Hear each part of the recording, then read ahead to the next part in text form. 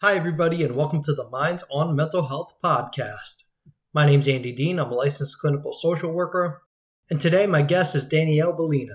Danielle is also a licensed clinical social worker, as well as a senior primary therapist at Penn Medicine Princeton House Behavioral Health in North Brunswick, New Jersey. Today's the last episode of this series that I've done with Danielle, where she talks about how she used interpersonal effectiveness skills to help her in her battle with cancer. So I hope you guys enjoy the episode and find it helpful.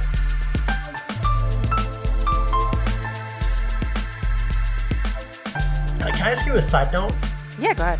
How do you feel about people posting on social media or just saying like, oh, this person's a fighter, this person, you know, they got through chemo, they're such a fighter, they kicked cancer's ass. Like, how do you feel about that language? I understand the intent behind it, which is great. And, you know, I can totally get on board with that. Like, yeah, people who have cancer and fight it, they kick ass. And, you know, it's not an easy thing to do. No. And I could also understand being in that situation, not loving it when people use that language. So what was your experience with that like? I have lots of thoughts on this, Andy. So Okay. A couple different points. So a lot of that, like, there's a lot of F cancer, bracelets, things like that. I don't engage in that. I got no problem with it. You live your life. If that's how you want to be, go ahead. If it gets you going, no issue. I don't do it because for me, it's kind of like, I don't know, maybe it's a little bit of like my trying to preserve myself and thinking like, I don't know what the world has in store for me. So I'm just trying to live beside this. Like you know what I mean? Like I understand that I had cancer, but it was my body that had cancer. Do you get what I mean? It was a tumor within my own body. So in ways, if I look at it this again is my perspective. If I look at it that way, it's like my body turned on me and now what, I'm fighting myself? Nope, not fighting myself. It wasn't this like random cancer thing that came down on me. You know, it was cancer cells did that. However, I have no issue with seeing that. I will go along with it for someone else. I got no problem with it. It's just for me, it's very different. And I will explain this to you because it was a big part of my journey. So a big part of cancer is the bell when you're done with chemo or radiation, right?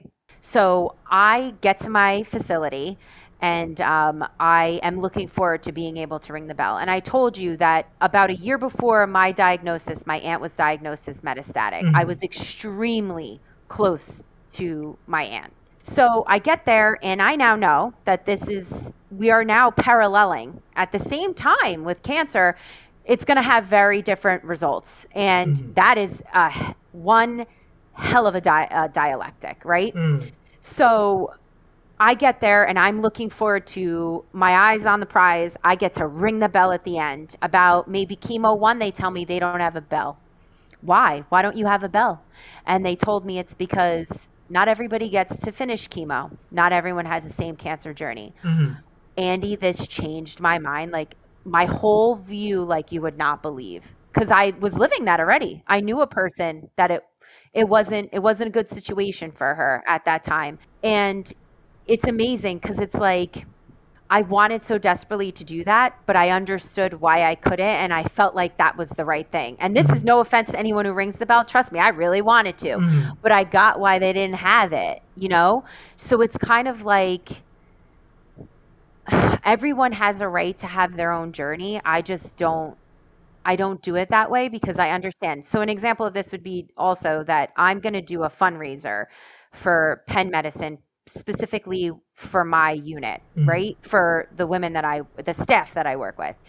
And it's not specifically for breast cancer. Why? Because other people have other cancers. And it's not specifically for cancer. Why? Because other people have other medical issues. Right. And it's like, it's not just me. It's not just me that was stage 1 and got diagnosed and gets to live my life this certain way. It's every other person, every other voice that wasn't heard, you know, every other ribbon that doesn't get as much street cred as totally Pink does, you know? Yeah, and That's why I guess I was just curious about like what your view is on this stuff, because I've heard that before about the fighter language, like, oh, you're such a fighter, let's fight this cancer, you're going to kick cancer's ass, all this stuff. And also similarly, you just brought up the like the ribbons and like the breast cancer ribbons, and you know, I'm assuming they have a color for everything. I don't know, but like I've also heard people say like, well, why does this one get its own special thing?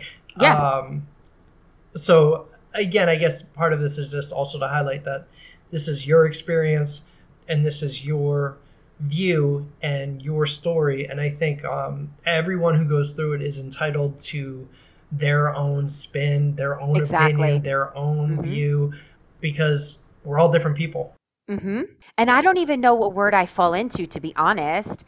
Like, it's like, am I a fighter? Am I a survivor? Like, what am I? I don't know, because it's such a gray area. Yeah. And I would never want to say the wrong thing to another person. Like I said, anybody who's going through anything, I am on board with you for what you're doing during your journey.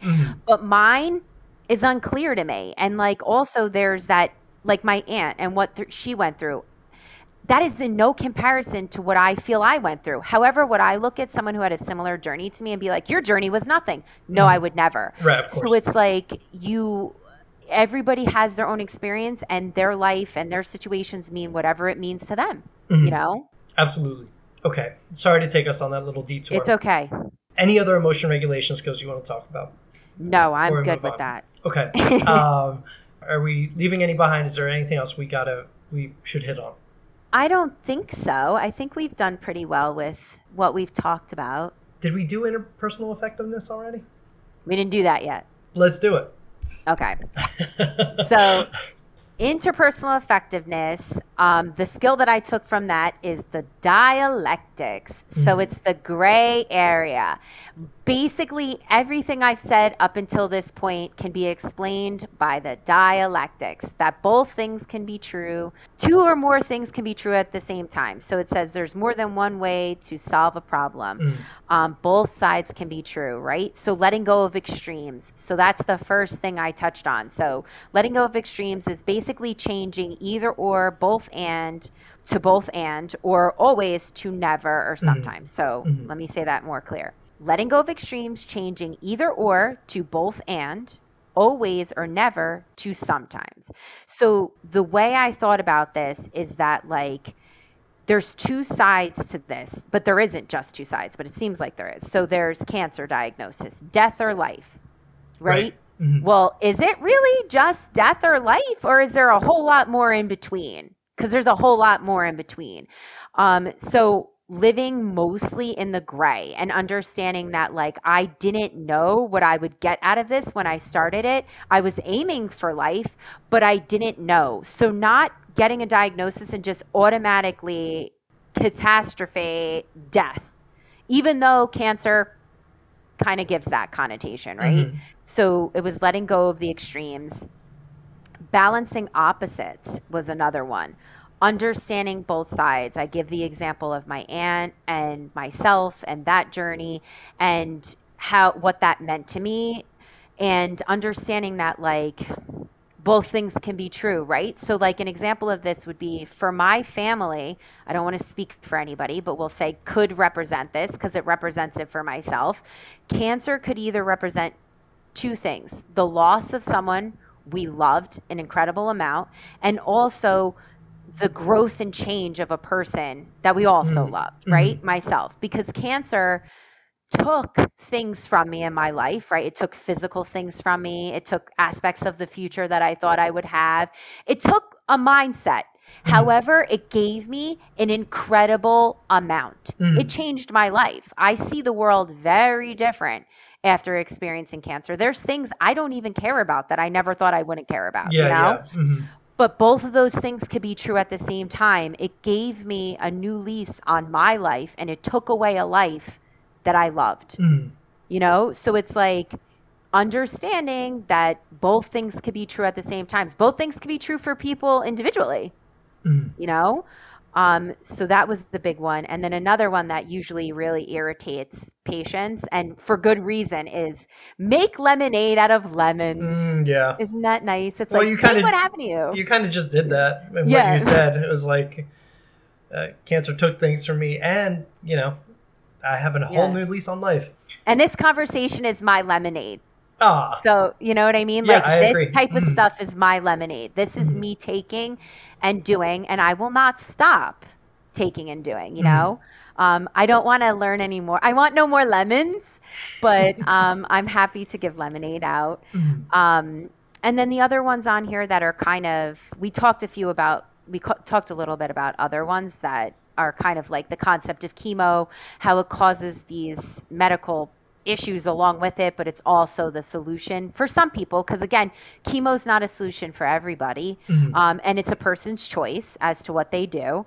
And embracing change, this one was a little harder for me, because when I was back to the whole hair thing, people would be like, you should buy a pink wig, or like, you should make a mohawk. And I was like, maybe that is someone's way of embracing change, which I have seen other people do online. That wasn't mine, though. I wasn't about that life, but changing, like embracing it. I have a lot of scars. I have a lot of physical and emotional changes that have gone on, and I wear them proudly. You know what I mean? Like, that's my thing. You'll always catch me with something pink, whether it's like a bracelet or a fingernail on my body, just to represent always. This goes back to what you said before, like doing this kind of thing, talking about it openly. That, I think, is like the biggest embrace that you can really do. I mean, I can't think of another way that you could embrace it more by being so open about it, Yeah, it's true. I mean, I try to tell people that, and do it in a positive way, and not in an invalidating way, or like a toxic positivity type way. Yeah. Because, like, let's be honest, it sucked. Right. But like, also, maybe it can be okay. Maybe it's okay to look at it as like, it might be okay. Like, and we can laugh about the weird stuff. We can smile when we see something that makes us happy, and the dialectic of like how both of those things can be true at the same time. Like, you can feel excruciating pain and excruciating joy all at the same time. Look at women who deliver babies. That's exactly what popped in my mind. Like, that's not fun, but there you are in the other end, right? But there were like, it talks a lot about examples of understanding both sides can be true, and some of the stuff that I put out there for people to kind of let absorb a little in their mind is that you can both be tough and gentle at the same time. I could be a fighter and also someone who doesn't feel like fighting today. Totally. I may have a valid reason for believing what I believe, and it may also be wrong or incorrect. I mean, literally, if I sneeze crooked, I'm afraid that I have cancer again. So like, that can feel real to me, anxiety-wise, and also definitely not true, which anybody who's ever had a disease or any diagnosis can tell you probably very similar thought. I mean, totally understandable. Yeah. The day can be sunny, and it can also rain. That's obvious. And I always tell the patients, if you've ever been to Florida, like, it's like a staple there. Wait, what's like a staple there? In Florida, it like rains. It's sunny, and then all of a sudden yes, totally. You know what I mean? Like, it's a total staple if you've ever been to Florida. Yes. And then you can disagree with the rules and also have to follow them. And my body and my mind disagreed with what I had to do. And I was a person who was terrified of doctors and nurses and medicine and death and illness. Well, there's your exposure therapy right there. Yeah, you know, and I can hate the fact that I have to do this, and it could also be what I have to do. So I know a lot of my points are very similar, but in all honesty, it just proves how much DBT and the skills apply to life lessons, things in life journeys. Every example you've given on here, I think, has been a home run. Thank you. Yeah, no, thank you. Except it almost makes it hard for me to ask you follow-up questions because they're so good. I think they're so good at illustrating the point. All I can really say to you is thank you for being so open to talking about this, and thank you for being so open to using your own personal examples to really illustrate this topic and how it was helpful for you. I think it's awesome when we have therapists come on that are willing to also be people. Mm-hmm. Mm-hmm. And this was like the epitome of one of those conversations. So thank you so much for coming on, and I would love to do something else with you in the future. Thank you for letting me do it. Of course.